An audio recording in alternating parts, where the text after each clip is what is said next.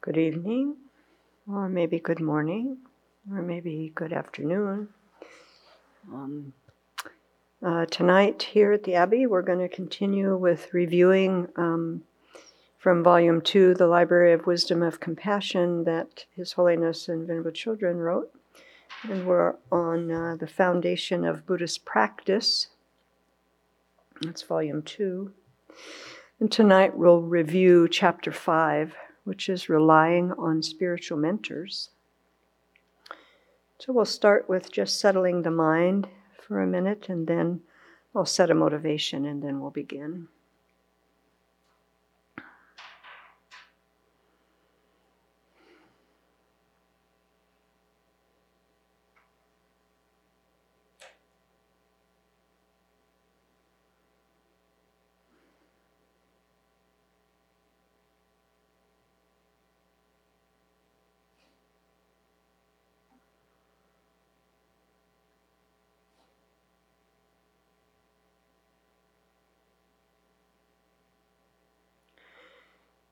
So I've been thinking what it would be like to be experiencing this pandemic time without having the Dharma.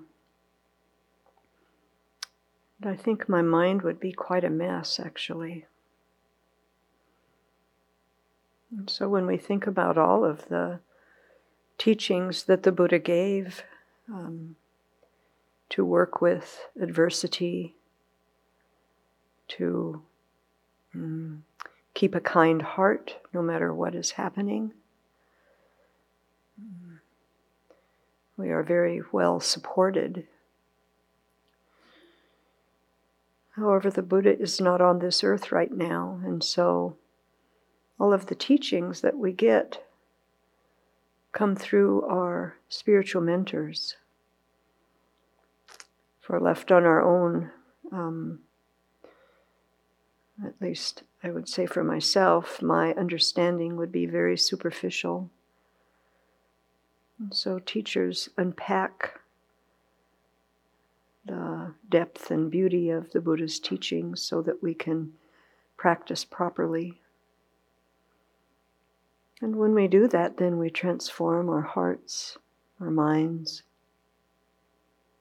and we progress on this beautiful path all the way to full awakening. And then, of course, at that stage, we are able to help all others in the most excellent way. So let's keep that motivation in mind as we share the Buddha's teachings tonight.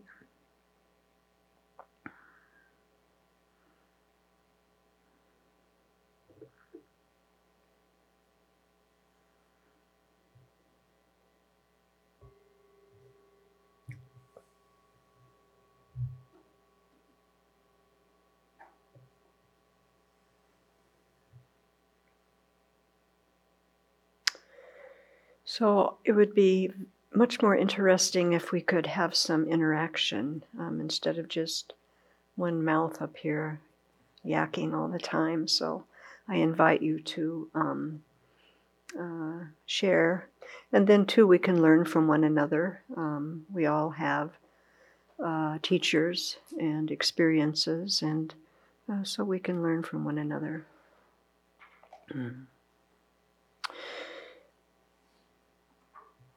So one of the things I love about this path is how the Buddha taught precisely how to practice to accomplish what he accomplished. It's not vague, it's not hidden information. It's right there. And so if I just open to that and follow it, then transformation happens. And there's not so many things in this world that have that quality. So I looked at Geshe Sopa's book, his volumes of Steps on the Path to Enlightenment. And he wrote some things about relying on spiritual mentors, and he started with saying that the Tibetan terms for spiritual teacher, and I can't pronounce this, Jiwa, I don't know, Shenyin, is that close? Probably not. Anyhow, there's only 2 or 3 people in here that know how far off I am, so. But it means virtuous friend or noble friend, but it's often translated as spiritual friend. And he says that the spiritual friend is called the root of the path because your teacher is the foundation of all the stages that follow. It is through your spiritual teacher that you can eventually attain the different levels of the path. This is the first most important ground of practice. He also quotes a brief quotation from Atisha, who says, "The person who abides in the lineage should rely on a holy spiritual friend." And then he unpacks that a bit. He said, in other words, anyone who has the ability to practice the Mahayana path should rely upon a spiritual teacher. The verse uses the Tibetan term to practice the Mahayana path. The verse uses the Tibetan term rig, which can be translated as lineage or Buddha nature. In the Mahayana, this term generally means that every sentient being has the seed or the propensity to attain Buddhahood. Everybody has Buddha nature, but usually that propensity is dormant. Here it refers specifically to those whose propensity has awakened, so that they have generated an interest in practicing the Mahayana path. He goes on to quote Geshe Potawatomi, who said, "In order to obtain liberation, there is nothing more important than the teacher. Although you may be able to do the activities of this life by watching others, without a teacher you will not do them well. How can someone who has just arrived from the bad migrations get to a place they have never been without a teacher? You require a teacher to show you how to do even ordinary activities like cooking, sewing, carpentry, or cleaning. Someone must teach you how to do them the first time, or the work will not be done properly."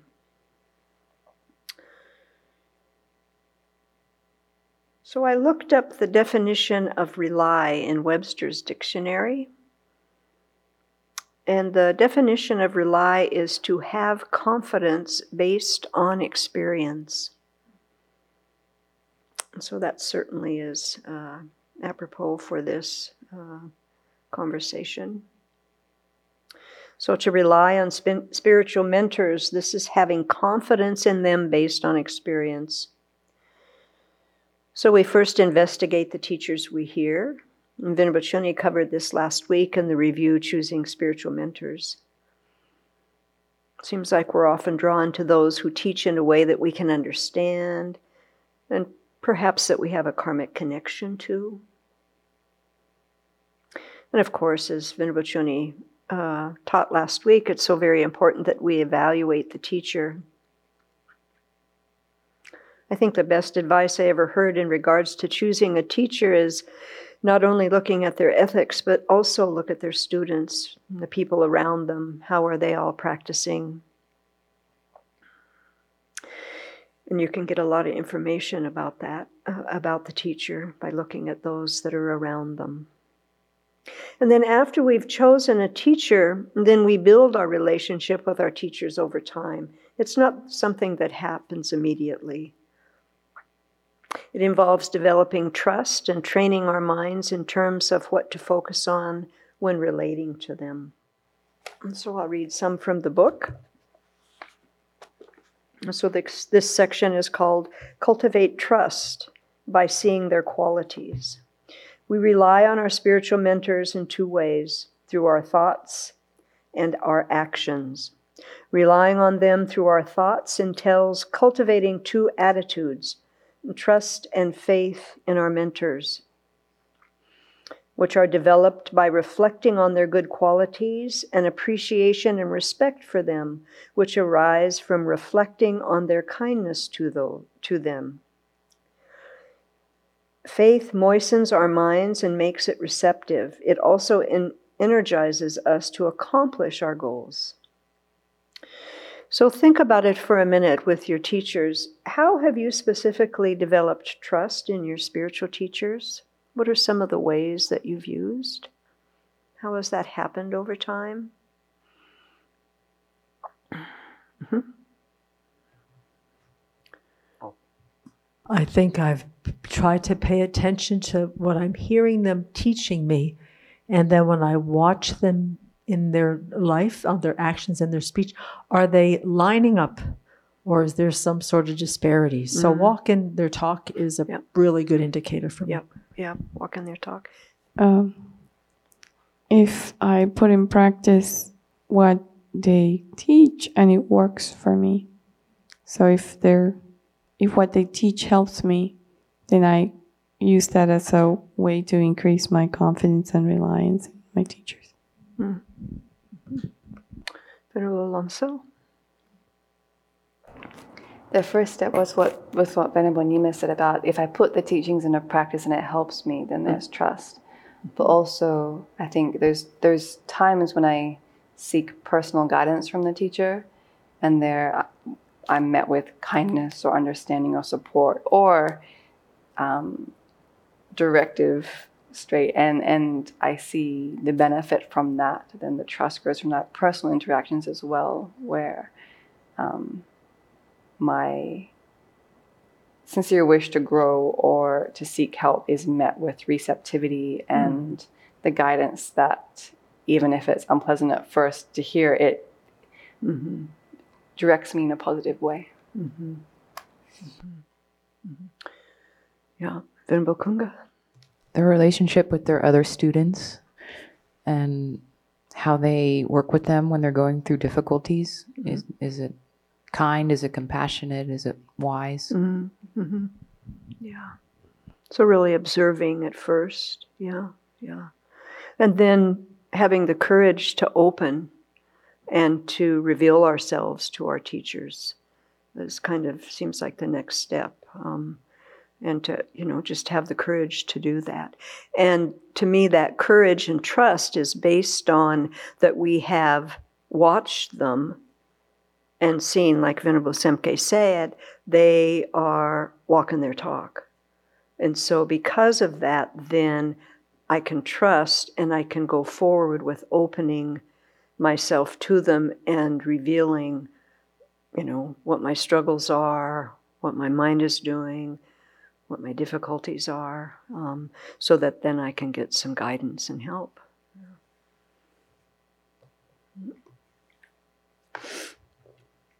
So they continue with, trust is generated by reflecting on our teachers' qualities and the role they play in our lives, which is similar to the role the Buddha would play if he were alive today. Our spiritual teachers play a singular role in our lives, for they are the ones who teach, guide, and encourage us along the path. Through their actions, they evince or demonstrate the conduct of realized beings. Without their compassionate assistance, it would be extremely difficult for us to cultivate wisdom and to progress toward awakening. The more we practice, the closer we become to our mentors' minds and the Buddha's mind, strengthening and increasing our faith in the teachings and, by extension, in those who teach and guide us. So does anybody have an example of how they've seen their mind transform so that it's closer to their teacher's mind? You want to have us revealing today everything, huh? I want you to reveal everything today. Venerable Chödrön is an excellent example of sharing with us how she worked with her mind, with her afflictions, challenges. And that gave me an example also how to work with my mind. And, like, for example, the issue of anger. she explained very well that she did not think she had anger, and then she got exposed to it and had really to work on it to overcome it. And so that was a good example for me also to look, because I also did not see anger so clearly in me. And but her example gave me courage to look into it and also try to work with it. Yeah. There's something very powerful in a teacher who reveals their struggles and what they've worked with, so that, we can see that, their mind was exactly like mine is now. So that, again, trust. They've been there. They know about it. Then I'll go on. So by reflecting on our teacher's qualities, ethical conduct, kindness, meditative abilities, and so on, we will have a positive view of them.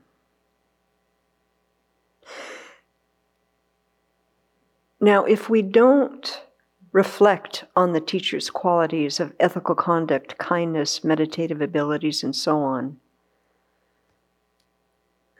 then we won't have a very positive view, actually, So to really, again, what the Buddha taught, if we don't practice it, then we're not going to get the result, and we're going to have difficulty with having the trust and confidence to rely on them. Our trust and inspiration will increase, and our minds will be receptive to their teachings. And this is not blind faith. And why is it not blind faith?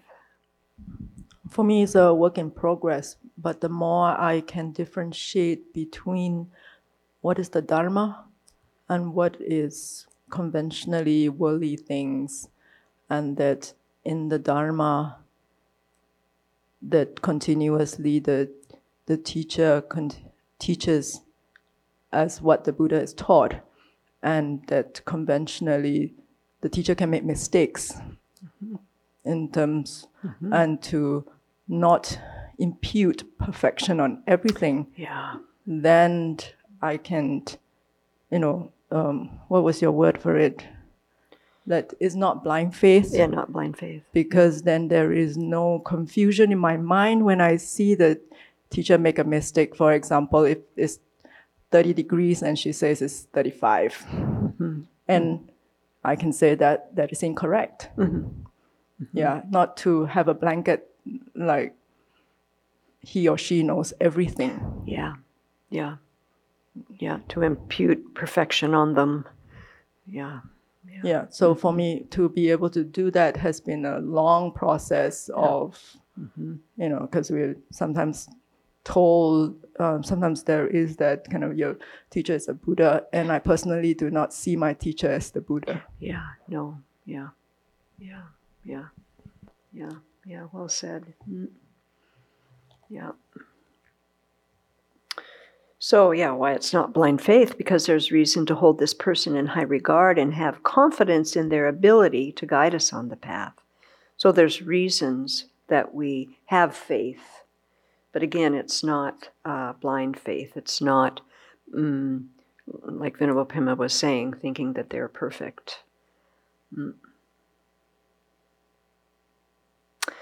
His Holiness goes on to say, however, if we don't use our capacity for critical thinking to contemplate the reasonings proving emptiness, and instead employ it to analyze the faults of our spiritual mentor, we put ourselves in a very precarious position of possibly angrily cutting off the relationship with our mentor and abandoning Dharma practice. We are the ones who suffer the most should this happen. The benefit or loss that accrues to us in our relationship with our spiritual mentor depends on which qualities we choose to focus.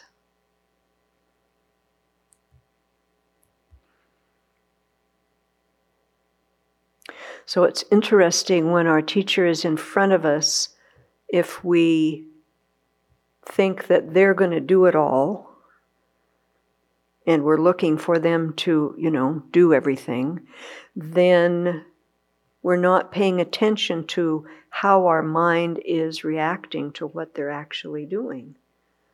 And so then we can start criticizing, we can start doubting.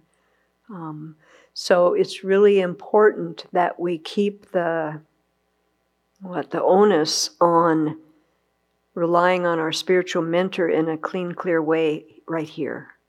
And I think sometimes what helps me when I get kind of with this expectation is that I say to myself, my teacher's sole purpose is to lead me to awakening.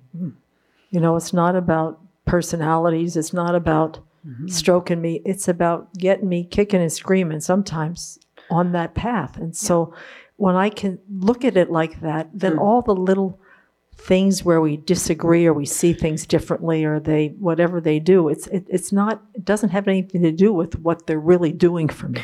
Yeah. You know, so and it depersonalizes a lot of what I perceive as very personal interactions. Is that it's training. Yep. It's directive. It's guidance. It's not, personality stuff. Yep. Ooh, lots of hands. Phenomenal. And there's a few questions online. The first one is, if you don't have the possibility to meet a teacher, so I guess that you're interacting with a teacher through online teachings like this, do you have to ask the teacher to be your spiritual mentor, or can you just assume that he or she is your teacher even if you have not met him or her? Yeah, so we decide who our spiritual mentor is. And then, if you want to, introduce yourself and say that or, write that or something to make a connection, you can do that. But we're the ones that make that decision after we have spent some time seeing if they're qualified. That's important to do. And then someone else asks, this subject is confusing to me, because it seems unlikely that we would have a chance to get to know our teachers outside of their books or talks unless this happens in long retreats. I don't think I think you can get to know your teacher. You have to put effort into it. It's not something that just all of a sudden happens, in the mind. You have to put effort to it. So when I met my teacher, I went where she was teaching. When she was going to move away to Missouri, for heaven's sakes, I thought long and hard that I should go there, and I didn't want to go there. And thankfully, she didn't stay there very long, and she came back to this side of the country. But I had to go where, and it's not convenient. But, if I want to have a relationship with somebody who has more knowledge than me and who takes their role seriously, a spiritual teacher is there for the long haul. A qualified spiritual teacher will be by your side up until Buddhahood. That's what they sign up for. So that takes a lot of responsibility from my side to stay engaged, to work with my mind, to get clear about how to relate to that person. And it's a process over time, just like Venerable Pema said. It's not something that happens immediately. It's taking layers and layers off of wrong views and all the confusion about authority and, many different things that we have to look at. Yeah. Venerable Chinny? I think somehow the idea of getting to know the teacher is different from what we might usually hold. It's like we're not all going to go out and have coffee and tea together. I mean, I think about His Holiness as one of my principal teachers too. I've never met His Holiness, but I've made effort to get there, and I've seen him, and I've been around him, and I follow his teaching. So, do I think I have a sense of who His Holiness is? Yes. Yeah. And does he teach me personally? Me, thousands and thousands of others, but it's up to me to take his advice personally when he gives a teaching. So I think that's where we get confused. Yeah. It's not like just having a buddy. Yeah. It's like, what does a relationship actually mean? Yeah. Yeah. Venerable Damcho? I think too, if it's a qualified spiritual mentor is always trying to benefit people, so they'll be running many volunteer projects or whatever. So that's how you get to know your teacher. You offer service. Yeah. You interact with everybody on that project, or the teacher might be working on that project, and you just get to know them that way. Yep. Yeah. Yep. Oh, the other thing I was thinking about in relation to, it's really important to reflect on the teacher's good qualities and be very clear that their motivation is to help you get awake. And because part of that process is they will point out our self-centered thought. Yes. That's my experience. And it's hard. Yes. And they're going to point out your faults. Yes. And they're the only people who have the courage to do this with a lot of kindness. They're not shaming you, humiliating you. Yes. But honestly, every time before I meet with Venerable, or even, I always prepare my mind. Yeah. Because at any time, I feel she's always checking. Yep. Like, and I gotta hold my mind still. Yep. And check, like, am I seeing something through this interaction that I'm not aware of? Yep. Venerable Pema?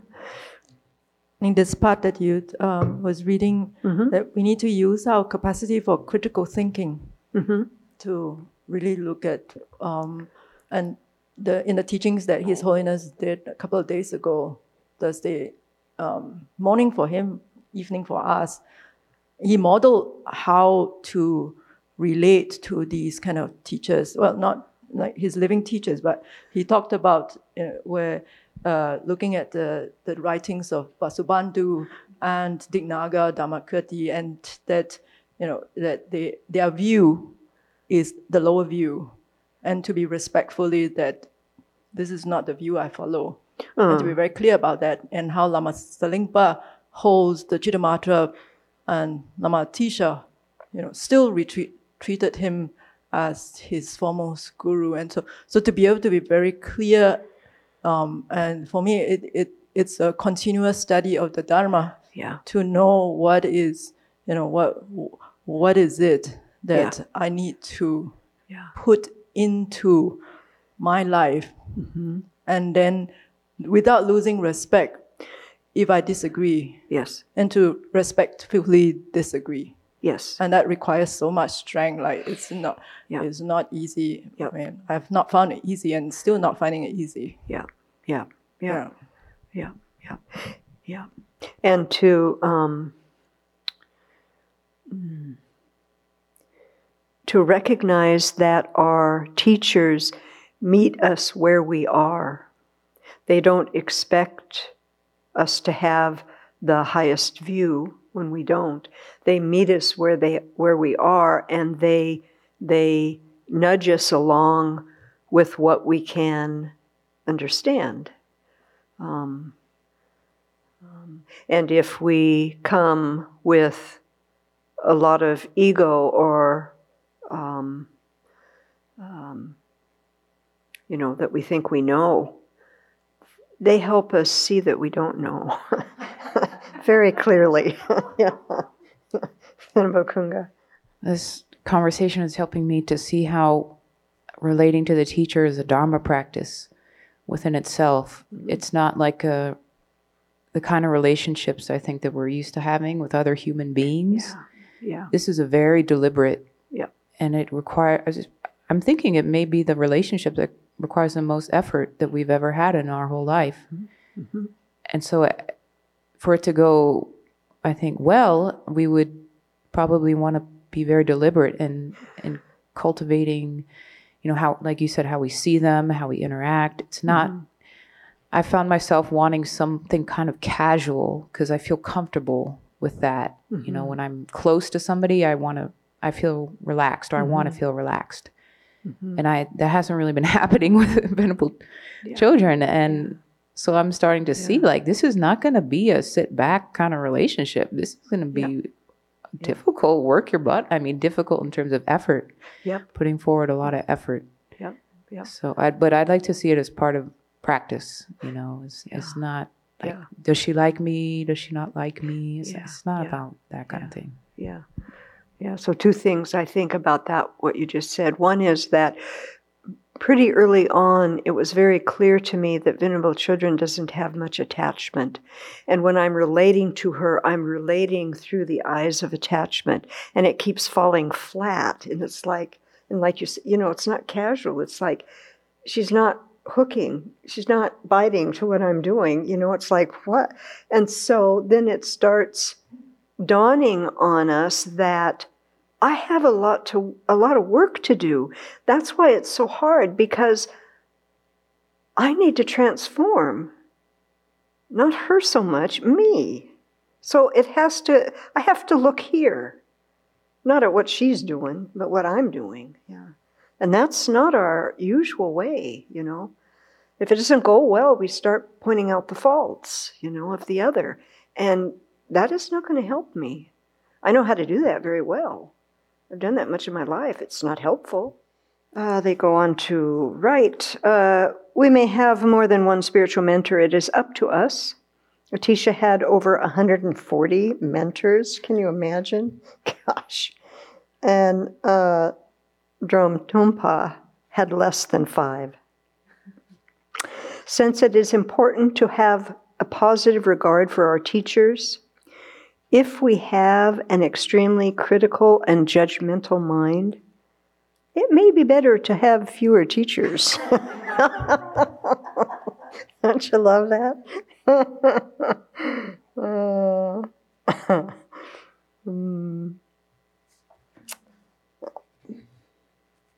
Then they go on to say, having faith and respect for teachers sitting on high thrones whom we seldom see is easy.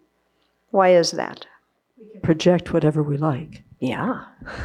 Yeah. Yep. Yep. Yep. It is much more challenging to appreciate the teacher who gives us daily or weekly Dharma teachings and to whom we offer service. We tend to treat that mentor like an old friend and cease to appreciate his or her qualities and kindness, because we may easily start to criticize his or her habits and stop listening to their advice. We must take special care in our relationships with the teachers we see often to ensure that our attitude and behavior do not sabotage this most precious relationship. So I think what Venerable Damsho said was, when you go and meet your teacher, you hold your mind steady. And I think this is why, because on some level they're so familiar if you are near them a lot, and I'll speak for myself, I can get sloppy. And so when I get sloppy around my teacher, that gets pointed out. And that doesn't feel so good. So I don't want that. So instead, I pay attention to how I'm relating, how I'm approaching, what I'm looking for, what's up in my own mind. And oftentimes, if it's something like, any of the 8 worldly dharmas, I want to have praise, or I want them to think that I'm the best student, or all of that. I have to work with that in my own mind, or else it bleeds out. And then that's how I'm relating. And then that's not going to fly, because this is a qualified teacher. So after I just reviewed this chapter again, what came so clear to me is that the work is here. The work is here. And that gets lost so easily. The work is here. So to prepare my mind, if I'm going to go and talk to my teacher or interact with her or him in any way, the work is here. Since we learn by observing the example of others, reflecting on our teacher's positive qualities will inspire us to make an effort to develop them ourselves. So what are some positive qualities that our teachers have? What's some examples? What does that mean? Joy, kindness, diligence. There's qualities Venerable Children very for me very clearly demonstrates, and it's a mirror for me to see when, see her steadiness in that. Always coming in, smiling, joy, presenting like that in a way that is stable, inviting, friendly, uplifting. My mood isn't so stable, so it's a model for me that I aspire in that way. Yeah, I think about often if my mind is disturbed by something or someone, and I'm talking about that, always she brings the conversation back to be kind. Be kind. Think of bodhicitta. Always, no matter what it is. She may agree that it's difficult or whatever, or people are not skillful or whatever, but always at the end of that, it always is, practice bodhicitta now. Here's the opportunity. Unwaveringly, yeah. The teacher's motivation is never to get praise, never to be liked, never to get presents, or whatever my own motivations might be for almost everything I do. I don't see that at all in the spiritual mentors that I rely on. And that I find that kind of courage and that kind of lack of attachment to the 8 worldly concerns, I find phenomenally inspiring. And it has to be that way. Yeah. If we have the opportunity to live near our teachers and help them with various projects, we will witness Dharma lived in daily life by observing how our teachers treat people and manage a variety of situations judiciously and compassionately. Learning by observing a wise practitioner is a precious opportunity, one that cannot be gained by reading a book. So that is so important, that we make a connection. And I think even with nowadays, the way things are, especially, the connections are often virtual, but still there's so much that you can get from a living teacher that you don't get from a book. We may be more comfortable with the information in books because that's what we've been conditioned to. But if we train ourselves, again, with this teaching of, paying attention to their qualities, then that's how the teachings come so alive, what they put their focus on. Whether or not our teachers are highly realized, we benefit by seeing them in a positive light. If we think someone is an ordinary person, even if he or she teaches us a profound topic, we may not listen or take their words seriously. But if we think an awakened being is teaching us, we will listen carefully and put the teachings into practice. In this way, trust and faith in our spiritual mentors supports us in our practice and uplifts us when we feel discouraged. So I think this important piece here is when we feel discouraged, we can look to where they are and see if we practice like we will meet that same example. We will be like them. And we'll have some trust and faith that our transformation will happen, just like it happened for them. The next session is cultivate appreciation and respect by seeing their kindness. Countless Buddhas have appeared in the past, and of these, Shakyamuni Buddha is the kindest to us because he expounded the teachings in our world.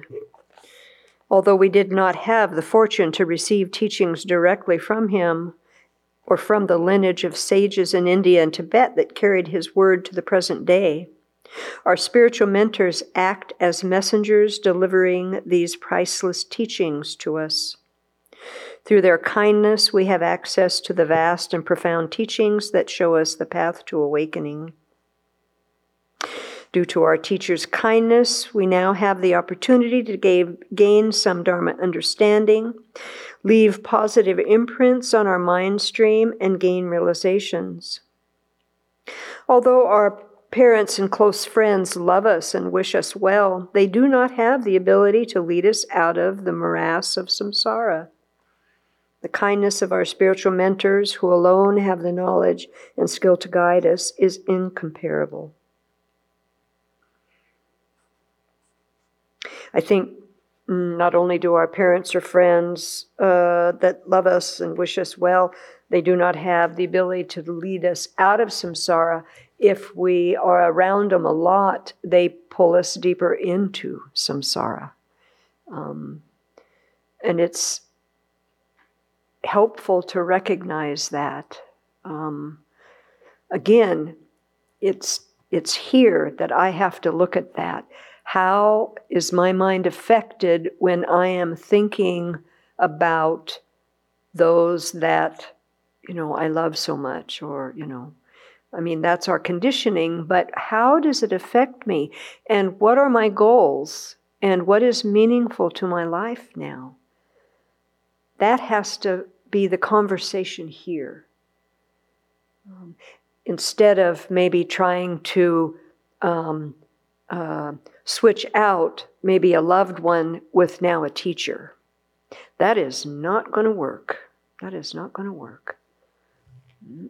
Because if we try to relate to them like we relate to our family members or loved ones, it is not going to fly. It's not going to work. That's not how a teacher will relate to us, and that's what Venerable Kunga was saying, kind of that casual idea of, I'm going to be their friend now, they'll be my friend, and then, I'll have that teacher. That is not how it works. That's not what they do. Again, like I say, a qualified teacher does not function through the lens of attachment.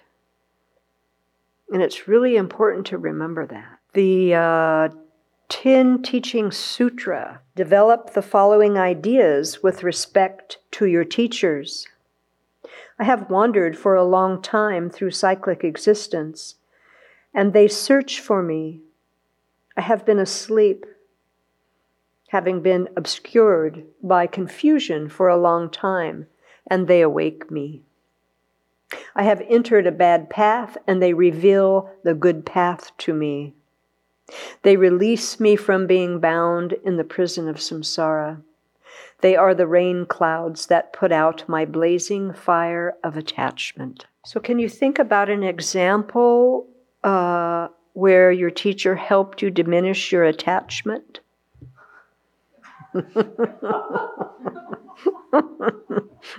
I know it's painful. Be courageous.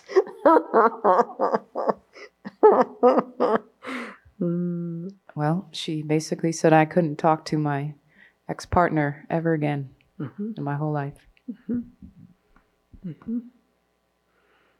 And here you're still here. That's so good.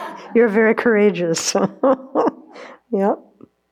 One of my teachers, basically in a group open teaching, and he asked me questions that I couldn't answer. Like he kept, and it was like, yes, I saw the amount that I have not studied, and it was very painful. I think attachment to, praise from the teacher, to other people's opinion of you, and he really showed how little I knew. Yeah, when we think we're the great scholar, oh boy, watch out. Without even one harsh words. He just asked question. 1, 2, 3, and it's like, don't know, I don't know, sorry, don't know. Yeah. Venerable Nima. I had a whole year of teachings on attachment.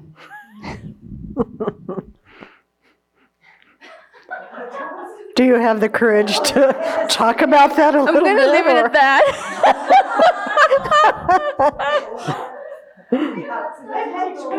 I'm still processing. Yeah. Two things come to mind. I was telling a story at lunch. When I first met Venerable Chodron, I went over to her and I wanted to flatter her. I was like, "Oh, such a beautiful monastery you have here." And she looked at me dead in the eyes and said, "Don't expect anything special from me." Right away. First words. Another situation later on, I had this attachment to be a teacher in a different country, and she was like, "I don't think you have a good motivation for it. You're going to be there for a few months and then abandon those kids." I was like, "Oh, yeah." Yep.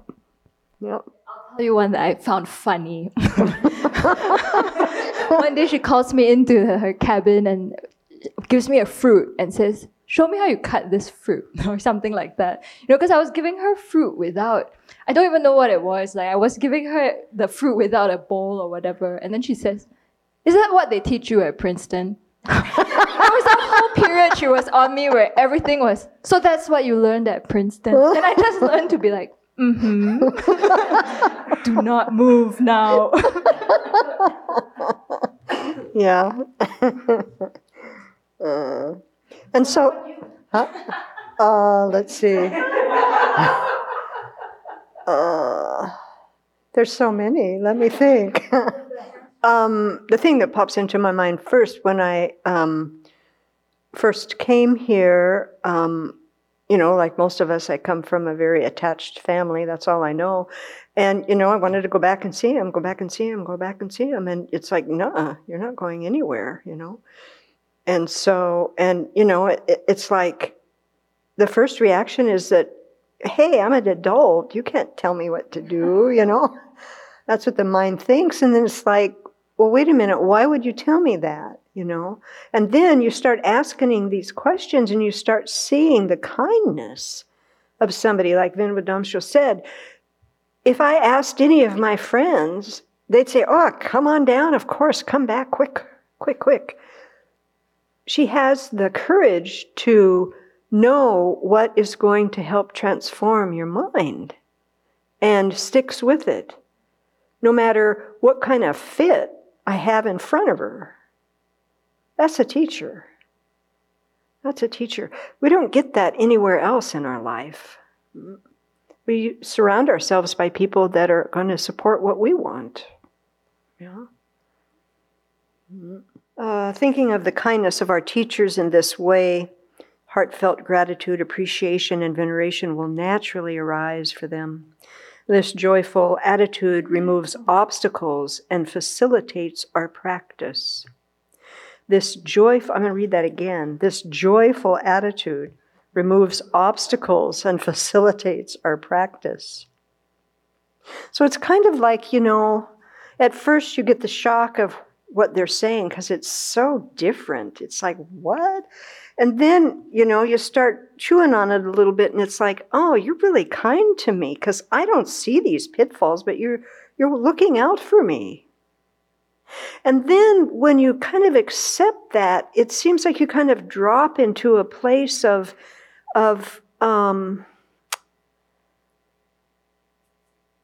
it's joy, but it's also, I can relax a little bit now because she's got my back. She's looking after me. Not in a parent-child way, but in a, I'm going to call you out if you get on the wrong path, if you get off the track a bit. She's going to help me. It's still, the onus is still me, and it's my practice. But I've got another pair of eyes that has gone on the path further than me, and so knows the pitfalls so much better than I know.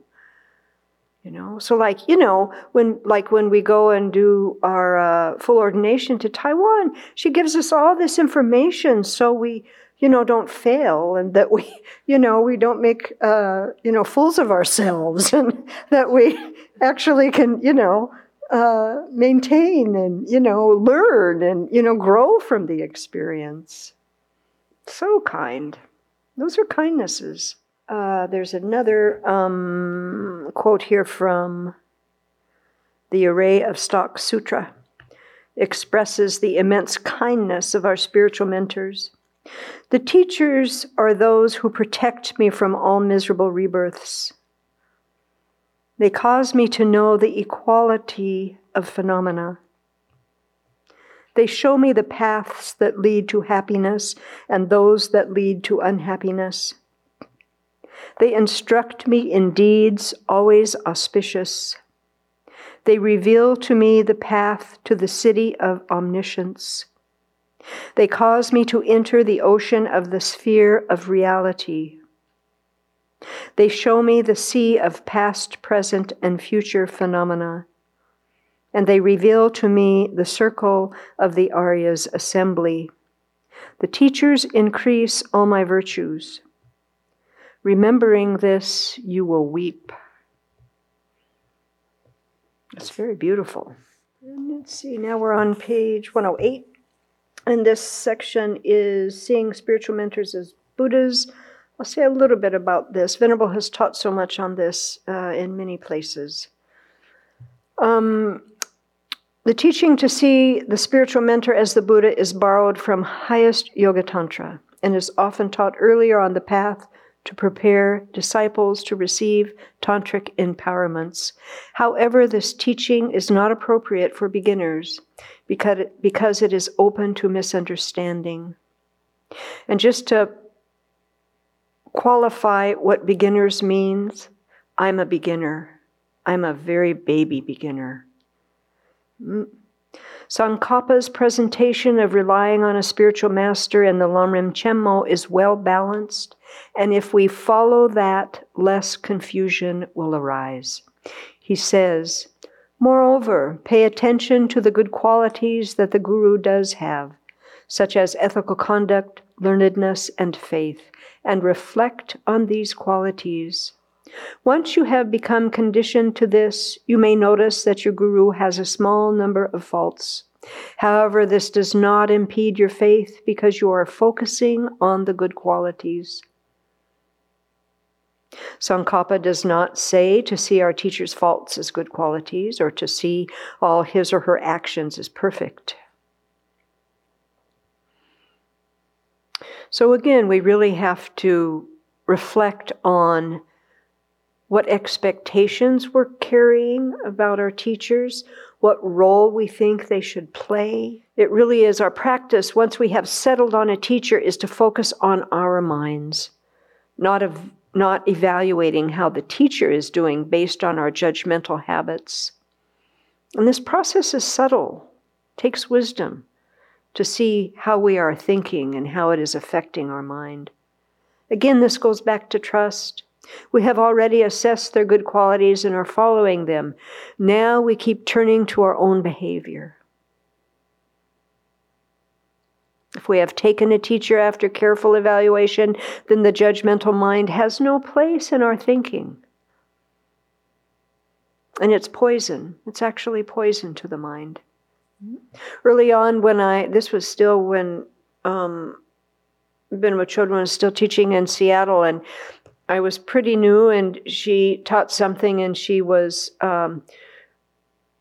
really pointing out faults and habits and behaviors that I had that I didn't want to look at, that were very uncomfortable and really disturbed me, and I got angry. And I left the teaching, and I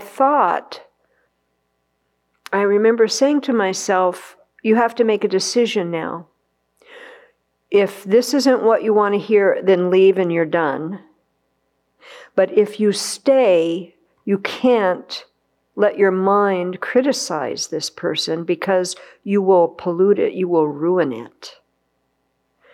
And so right at that time, then I said, as best I can, I'm not going to criticize when I'm getting poked by my teacher.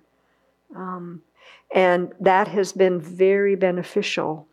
I know for a fact, if I criticize, then I'm focused on them, not me, and I'm not going to progress. I'm not going to move forward.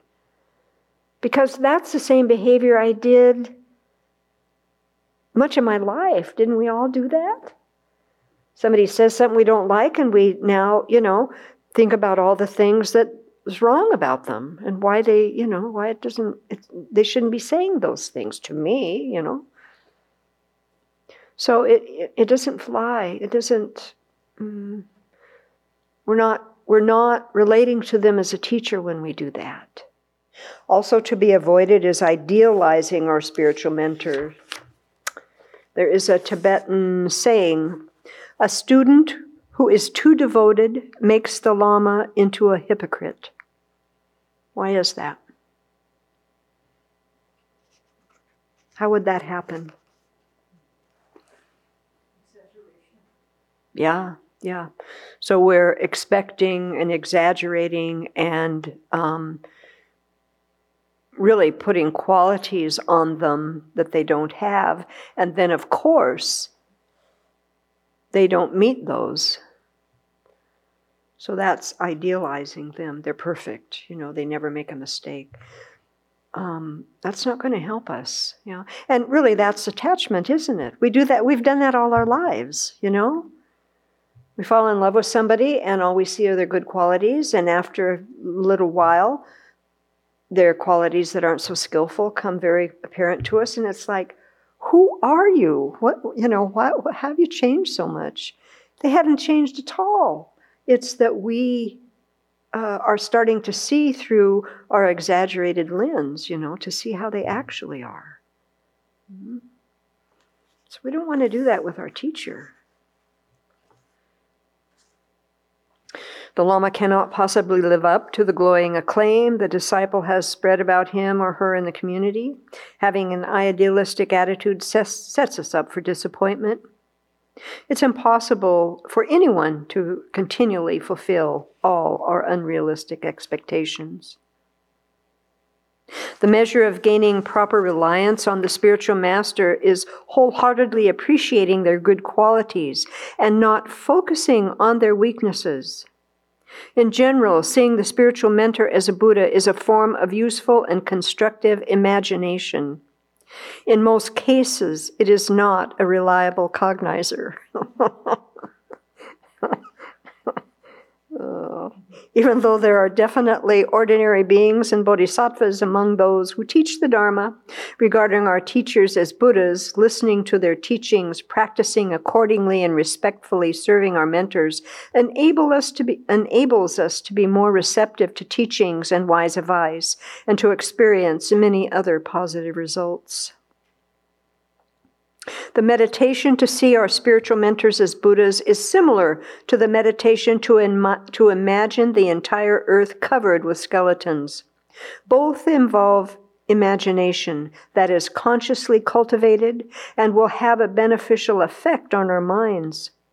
Ignorance is not the cause of imagining bones covering the ground, so this is not a wrong consciousness. We intentionally meditate in this way to derive benefit. In this case, the reduction of attachment to our body and to samsaric existence. Similarly, while our spiritual mentors may or may not be Buddhas, we benefit from thinking of them as such because it makes us listen attentively to their teachings and to take their Dharma instructions seriously. If our mind seizes every opportunity to find imperfections in our spiritual mentors, it is helpful to reflect, why am I here? It is not to notice my teacher's shortcomings, but to learn from their good qualities. This brings us back to the reason we are practicing the Dharma. And so we have to check in our own minds what is going to work. Everybody is so different, and we all have such different predispositions, to see if you think about your teacher as the Buddha, if that messes with your mind and it doesn't get very clear and, you start expecting perfection or it's confusing, then that's not the thing to do. That's not the thing to do. The most important point here is that we focus our attention on their good qualities. And just think about that for a minute. When you have done that, when they have been teaching, it's joyful. It's joyful. That's what we want to do. And we can do that all the time. But that's my work. That's my work. The next section is about the role of devotion. A spiritual mentor is often said to be the root of the path. in that this relationship nourishes and stabilizes our practice. But just as a plant also depends on a seed, water, fertilizer, and warmth, we need additional conditions to grow in the Dharma, such as purification, accumulating merit, listening to teachings, cultivating renunciation, bodhicitta, and the correct view, and practicing the 3 higher trainings and the 6 perfections. That's a long list. That will take some lifetimes. If only respecting and serving our spiritual mentors were adequate for attaining awakening, the Buddha would not have taught a myriad of other practices. So it can't just be devotion. Relying on our spiritual mentors in our actions, having contemplated how to rely on spiritual mentors through our thoughts, we now turn to relying on them through our actions. And there are 3 principal practices. First, we make material offerings to our spiritual mentors. Because of their qualities, kindness, and the important role they play in our lives, our mentors are potent objects with which we can create karma. By making offerings, we create great merit, which we dedicate for the awakening of all sentient beings. From the side of spiritual mentors, the quality or quantity of offerings must not influence the diligence with which they guide disciples. Geshe Sarawa, one of the 12th century Kadam Geshes, said that a spiritual mentor who pays attention to the offerings he or she receives is not a suitable teacher for a disciple aspiring to full awakening. Second, we respect and serve our mentors, offering our time and energy to assist in their various projects to benefit others. Offering service also includes tending to their personal needs, such as cooking, cleaning, running errands, and caring for them when they are ill. And so everyone here is involved in serving our teacher. But, the question is, how often do you take delight in that? How often do you remember that that's what you're doing? Maybe not so much. Why not? That's something that will gladden the mind, gladden the heart, get us in line with reality, help us see that we are worthy individuals. Look what we're doing. Very beneficial. The third one is we offer our practice. So what does that mean? This is an important one. So I'll tell you. So we offer our practice, meaning that we practice according to our mentor's instructions. How many times have we gone and asked about what to practice or whatever, and we have this idea in our mind, and that gets shot down immediately, and we get this other thing? That has happened to me many times. And I don't want to listen to it. I know what I want, and And, I don't know. I'm a baby beginner. I don't know anything. She knows, so she tells me. And so I open to that, and you know what my experience has been? I grow. I transform.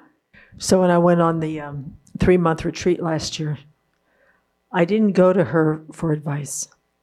I've got this thought, she's too busy, whatever. And I didn't go to ask her, is there something that I should be looking out for? And I'd never done this before. So it's been now over 1.5 years. And the other day when I was walking around with her, I finally said, Venerable, one of my biggest regrets was that I didn't come to you before I went and said, can you give me some guidance if my mind heads crazy? Yeah. And it did. Yeah. And I said, that's one of my regrets. And she just looked at me with the kindest, most understanding eyes and just shook her head. Yeah. Yep. Yeah. We learn many different ways, don't we? I think another big lesson for me is understanding what that instruction is. And I think fundamentally it is to benefit sentient beings. But I get distracted by what else it sounds like, right? Like do X task that I don't want to do. But if I can get behind like, this person is asking me to benefit sentient beings. That's why they're asking me to do this. That I feel very uncomfortable doing, or I think it's pointless. And I really have to get my mind around that. Also, I think too, because this year I said, when I can't do X, Y, Z, F, G, I feel like a total letdown because I'm not following the instruction. And I'm such a failure. But if I flip it around, no, the fundamental instruction is to keep good ethical conduct and benefit sentient beings. If you come back to that, it's okay. Yeah. And when you get lost, if you come back to that, then you'll find your way again, always. Yeah. We must recall our teachers' instruction. We must recall that our teachers instruct us for our benefit, not theirs.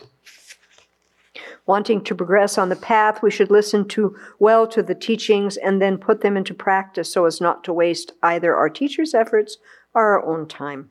Our spiritual mentor's kindness in teaching us and caring for us is like that of the Buddha toward his disciples. To benefit from our mentor's guidance, we should abandon all arrogance and competitiveness and be humble and receptive. With sincere aspiration to gain realizations, we should let go of all worldly distractions and focus intently on Dharma study and practice. In that way, we will gain realizations and become bodhisattvas and eventually Buddhas. I wanted to end tonight on the benefits of relying on spiritual mentors, because it's very powerful. Very powerful. So, sometimes the term guru devotion is batted around too. And that's very misleading, evoking the image of blindly surrendering to a holy authority figure. And that is not the intended meaning. Again, spiritual friend, spiritual mentor, means to rely on or depend on.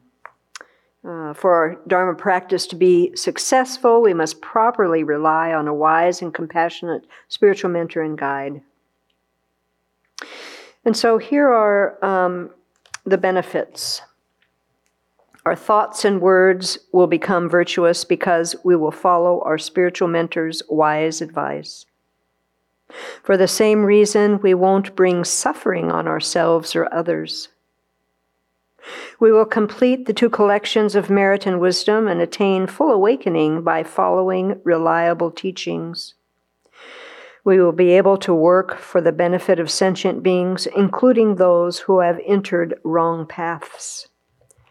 Because our spiritual mentor teaches us how to purify our negativities, we will exhaust destructive karma that would have ripened in lengthy, unfortunate rebirths.